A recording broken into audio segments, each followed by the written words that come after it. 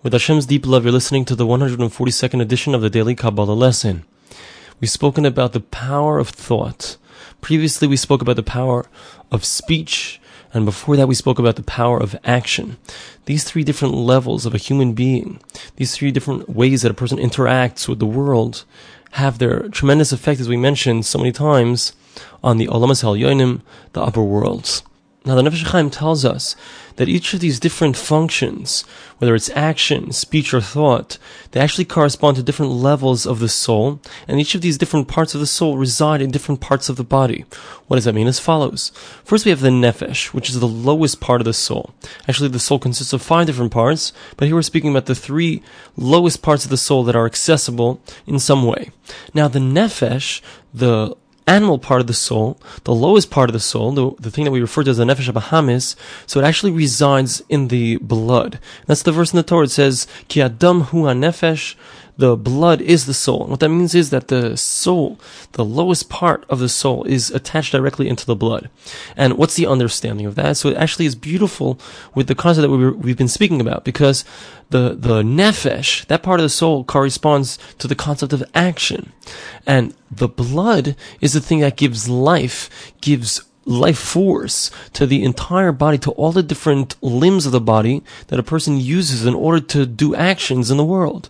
So we see that the nefesh corresponds, the soul, which is in the blood, corresponds to action. Then we have the level of ruach. Ruach literally means wind, but that's a level of the soul. It's called ruach, and that corresponds to the concept of speech. Whereas the nefesh, the lowest level, is centered in the blood, and mainly actually in the kaved, the liver. So the ruach, the spirit, or the moving part of the soul, so that's centered around the heart area. And he says it's very nice because when it comes to speech, so you have a double concept here. You have the ruach, which means the wind, and when a person speaks, he draws up air from his lungs, which is in the heart area, and it comes through his voice, and it comes out into the world. So you see that the ruach corresponds, this part of the soul corresponds to air, and also corresponds to the heart, and it corresponds to the concept of speech. And then above that, we have the concept of the neshama, which is the soul, which is the 3rd level of the soul, which is the highest level that we can actually access or experience in a certain sense. And Rabbi Epstein brings down on the bottom of the page from the Gra says that the soul itself actually exists in a higher realm. However, it lets down the nitzitzitz. Sparks of holiness come down from the soul and into the person's mind. And the Nefesh HaChaim says that this function, the function of thought, and the function of the neshama is to give a person bina, an understanding when it comes to spiritual matters, when it comes to Torah. So we have the nefesh, the lowest part, which is residing in the kaved, the liver, and the blood. And then we have the next level, the ruach, which is in the heart area, the leiv. And then on the highest level that we can access is the neshama, which is in the brain, the moyach. Now, Rabbi Baruch Epstein brings down that there's a medrash that goes through the 5 different levels of the soul, and it speaks about these 3 levels. And when we talk about the ruach, which is the 2nd level of the soul, it speaks about it being oila v'yored, going up and going down. So he wants to understand what exactly does it mean that the ruach, which is the concept of air or wind, which is centered in the heart, that it goes up and down. What does that mean precisely? So he explains that in this context it means as follows. We find that a person who's a rasha, an evil person who spends his entire life involved with physical affairs, doesn't dedicate any of his life to spirituality, what happens to him?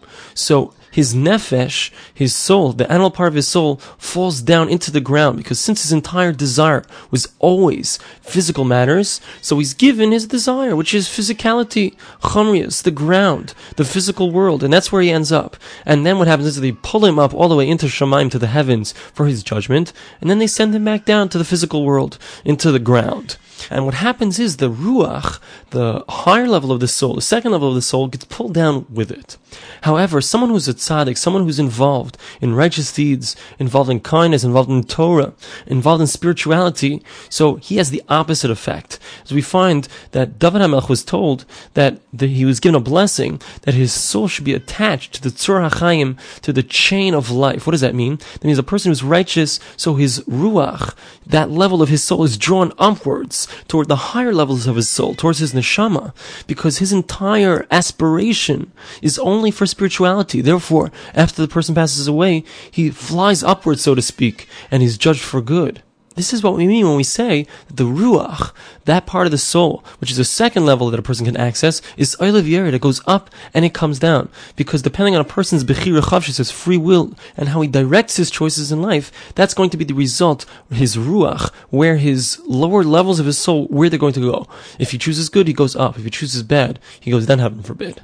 One last quick, interesting thing that Rav Baruch Epstein says is that if you take the three different places where the soul resides, the mayach, which is the brain, the leiv, which is the heart, and the kaved, which is the liver, so the first letters of each of them spell out the word melech, mem, lamed, chaf. If a person acts in a way where he starts with his soul, his neshama, and that level has reign over the lower levels of his soul, so then he's called a melech, he's like a king. However, if a person does the opposite, so what results is you have the opposite is kaf lamed mem, and that word, koleim, means to destroy or to be embarrassed. Heaven forbid.